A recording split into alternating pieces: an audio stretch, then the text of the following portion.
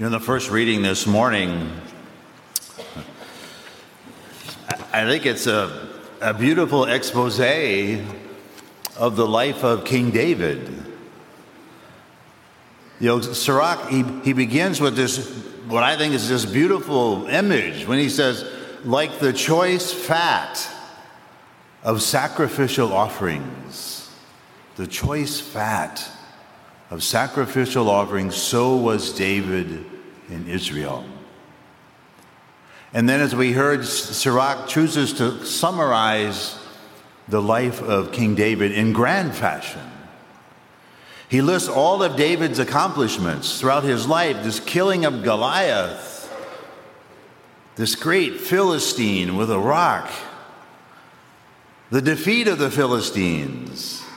He talked about the praises he received from others because of these great accomplishments, the many songs and the prayers that he wrote. We heard these words, with every deed, he offered thanks to God Most High in words of praise. With his whole being, he loved his Maker and daily had his praises sung. Almost like he's glorifying this man. But if we read accounts from the books of Samuel and Chronicles, it is there that his sins will be revealed. This adultery. He murdered his loyal servants so he could take his wife. He forgot about his role as the steward of God's people. How come Sirach didn't mention those? The only thing he had to say about his sins is that the Lord forgave them. That was it. I don't know the reason by that, but that's the reality. So by Sirach's description, it was all glory. But as we know, God would not let David build his temple, since his hands had shed too much blood. But by Sirach's account, David was a hero. And perhaps he is a hero. He did a lot of great things.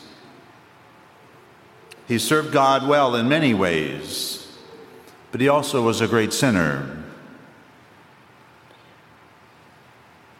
He was also a human being, oftentimes ruled by his disordered passions, those things that led him to sin.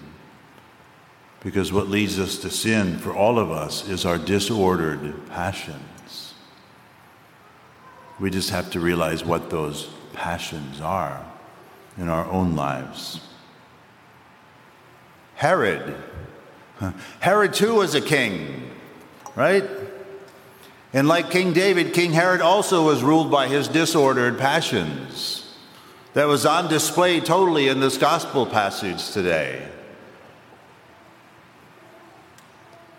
The difference between the two? David repented of his sins. Herod could not bring himself to do so. He could not bring himself to respond to John the Baptist's call to repentance. So Herod died a weak, cowardly man. David died a man who knew deeply the mercy of God. Which do we want to choose? The biblical notion of repentance is not just confessing sin. Oh, that's an important part of it, but it involves a willingness to turn one's life around.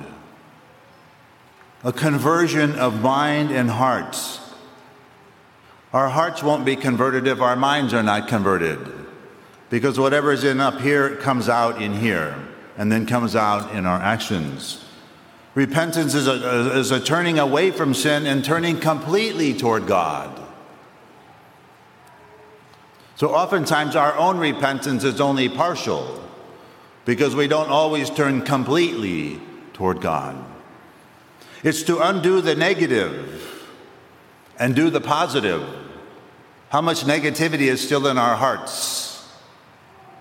It's to get our act together to shape up. Repentance is that the sinner forsakes his sin and puts it away out of his thoughts and mind, fully resolves in his mind that he will not do it again. And that will only happen when we turn completely to God. So why would we want to repent and reform our lives? Why would we want to do that? Not because we dread the loss of heaven and the pains of hell. Not because of that. Because the reign of God is at hand. God's profound love and mercy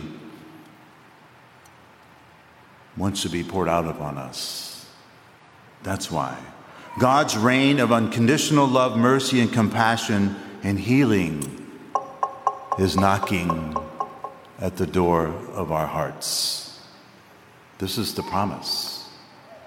Do we believe the promise? Truly believe the promise? Huh?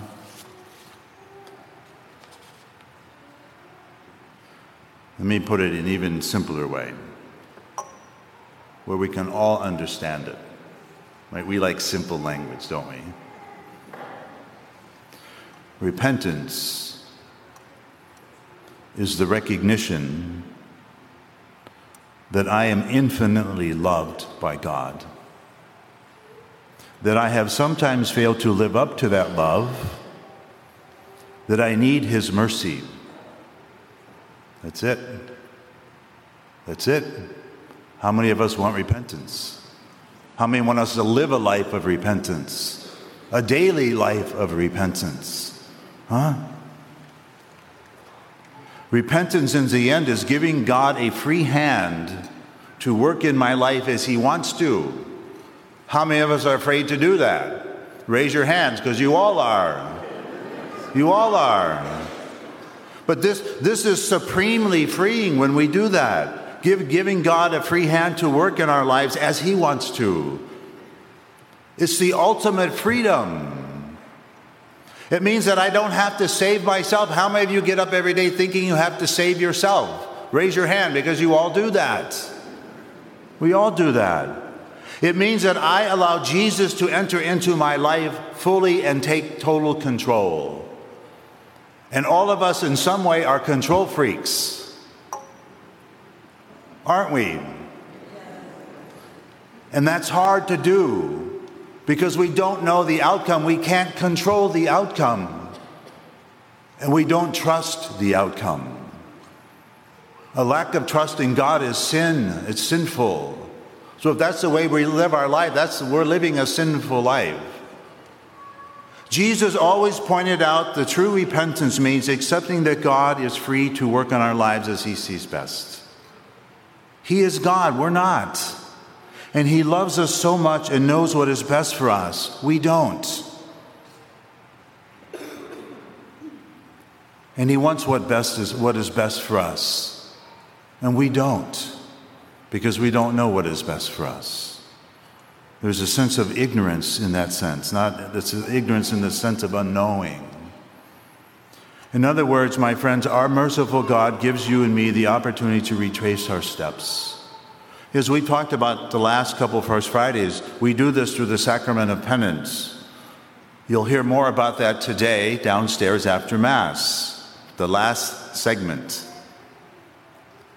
Many people have the fear of confession. How many of you do? Don't raise your hands. I don't want to know. But I want you to tell Jesus that you are fearful of confession. Tell Him that. And let Him move your heart to receive love and mercy. But if it is an encounter of Christ's love, why would anyone fear that? So how do we move from the fears of confession to an understanding and joyful experience of feeling loved and forgiven by the Lord? How do we move to that?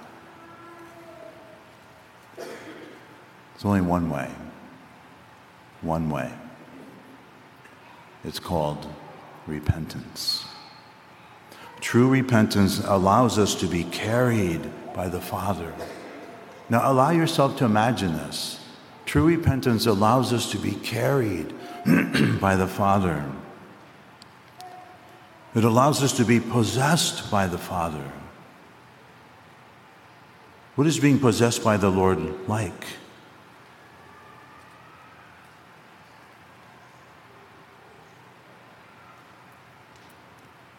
He can't let go of us.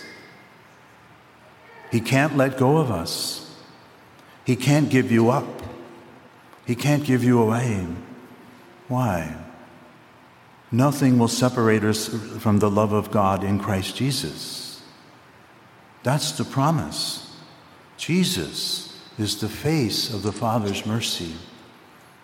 He came to lead you and me into the arms of his Father. That's what repentance is about. Allow yourself to be carried by the Father. Say yes to that and be held by the Father. Say yes to that. Ask him for it. Father, hold me as you desire. Possess me as you desire, Father. So I know what true love is. Perfect love. Perfect love casts out all fear.